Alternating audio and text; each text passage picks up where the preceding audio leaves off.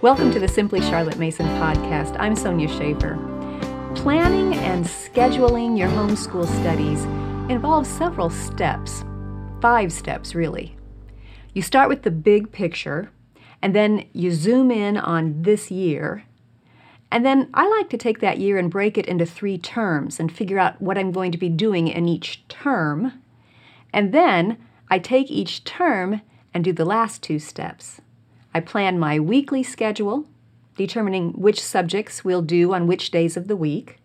And finally, once I have all of that figured out, I can plan my daily schedule with confidence, knowing that I'm not missing anything. I've covered those 5 steps in more detail in another episode and in my book, Planning Your Charlotte Mason Education. I'll leave links in the show notes for you in case you would like more guidance walking through all the steps. Today, I want to focus on that last step, planning your homeschool day. Once you know which subjects you want to do each day, think about the order in which you schedule them. I want to share a little secret with you that will either help your child to pay attention throughout the day or make it more difficult for him to pay attention. Charlotte Mason explained the situation this way. This much is certain and is very important to the educator. The brain, or some portion of the brain, becomes exhausted when any given function has been exercised too long. Home Education, page 24. You've probably experienced this for yourself. I often see it at homeschool conventions. The breakout sessions are so good, and there are so many of them, that the parents spend 3 full days finding the right rooms, sitting in chairs, listening to the speaker talk, and taking notes. And then they find the next room, sit in the chairs, listen to that speaker talk, and take notes. And then the next one, and the next one. And by the end of the weekend, I can see that the listen and take notes part of their brains has been exercised too long. It's exhausted. And the more exhausted it becomes, the harder it is for them to pay full attention. They get distracted more easily. They don't comprehend as quickly. Now, many of us would assume, well, they need to take a break. And we would be partially correct. The listen and take notes part of the brain needs a break, but that doesn't mean that they have to stop completely. And it's the same with our children. We see a child starting to go into a mental fog, and our first thought is, let's take a break. But taking a complete break has its own set of problems. We all know how difficult it can be when we're in a groove with our lessons and then decide to take a break. We can lose a lot of time trying to rein the children back in and regain their focus after a break. Well, happily, there's a better way. There is a way to make sure you don't exhaust your child's brain and still keep in a groove with your lessons. Here's the secret. If the lessons be judiciously alternated, sums first, say, while the brain is quite fresh, then writing or reading, some more or less mechanical exercise by way of a rest, and so on, the program varying a little from day to day, but the same principle throughout, a thinking lesson first and a painstaking lesson to follow, the child gets through his morning lessons without any sign of weariness. Home Education, page 142. Did you catch that? The child doesn't need a complete break, only that one part of his brain needs to rest.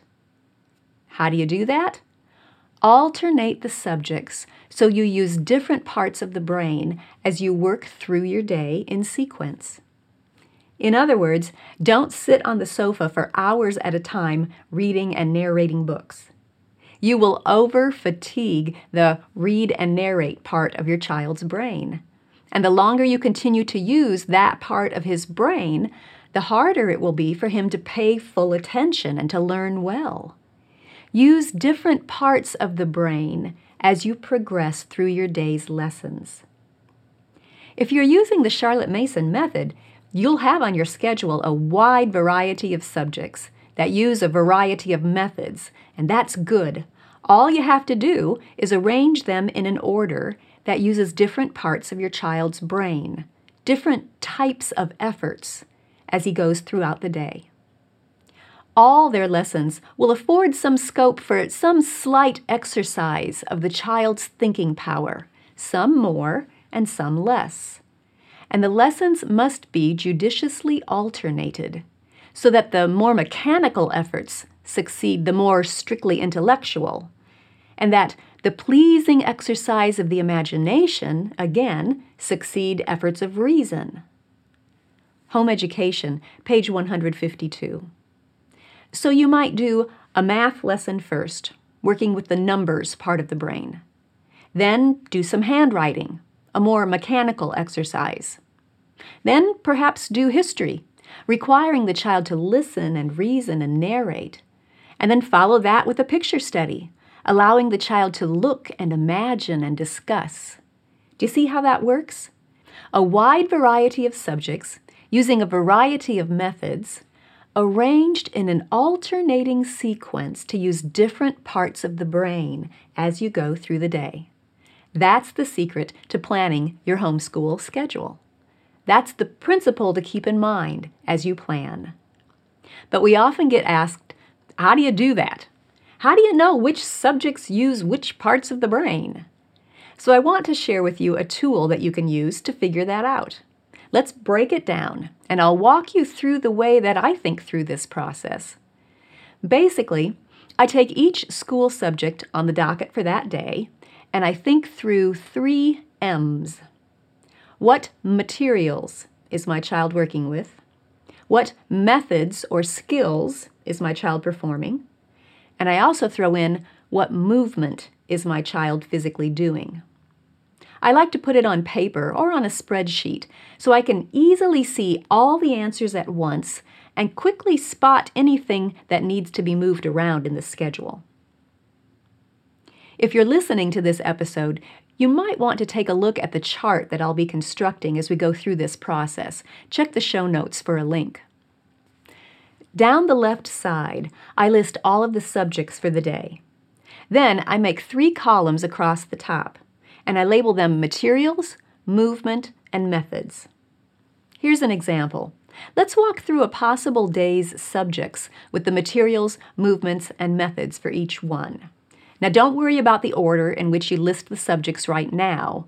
We can rearrange after we get the full picture of what we're working with. So let's start with history. Okay, first, think through what kind of material your student will be working with in the history lesson. And by materials, I don't necessarily mean a book. I mean, what is he focusing on? Usually it will be words, numbers, pictures, objects, music or sounds, things like that. For history, we will be dealing with words from a book. So jot down words in the materials column next to history. Okay, let's move on to the movement column. Picture your student doing the history lesson. What is his physical position? Probably he's sitting. That's fine. Write that down in the movement column.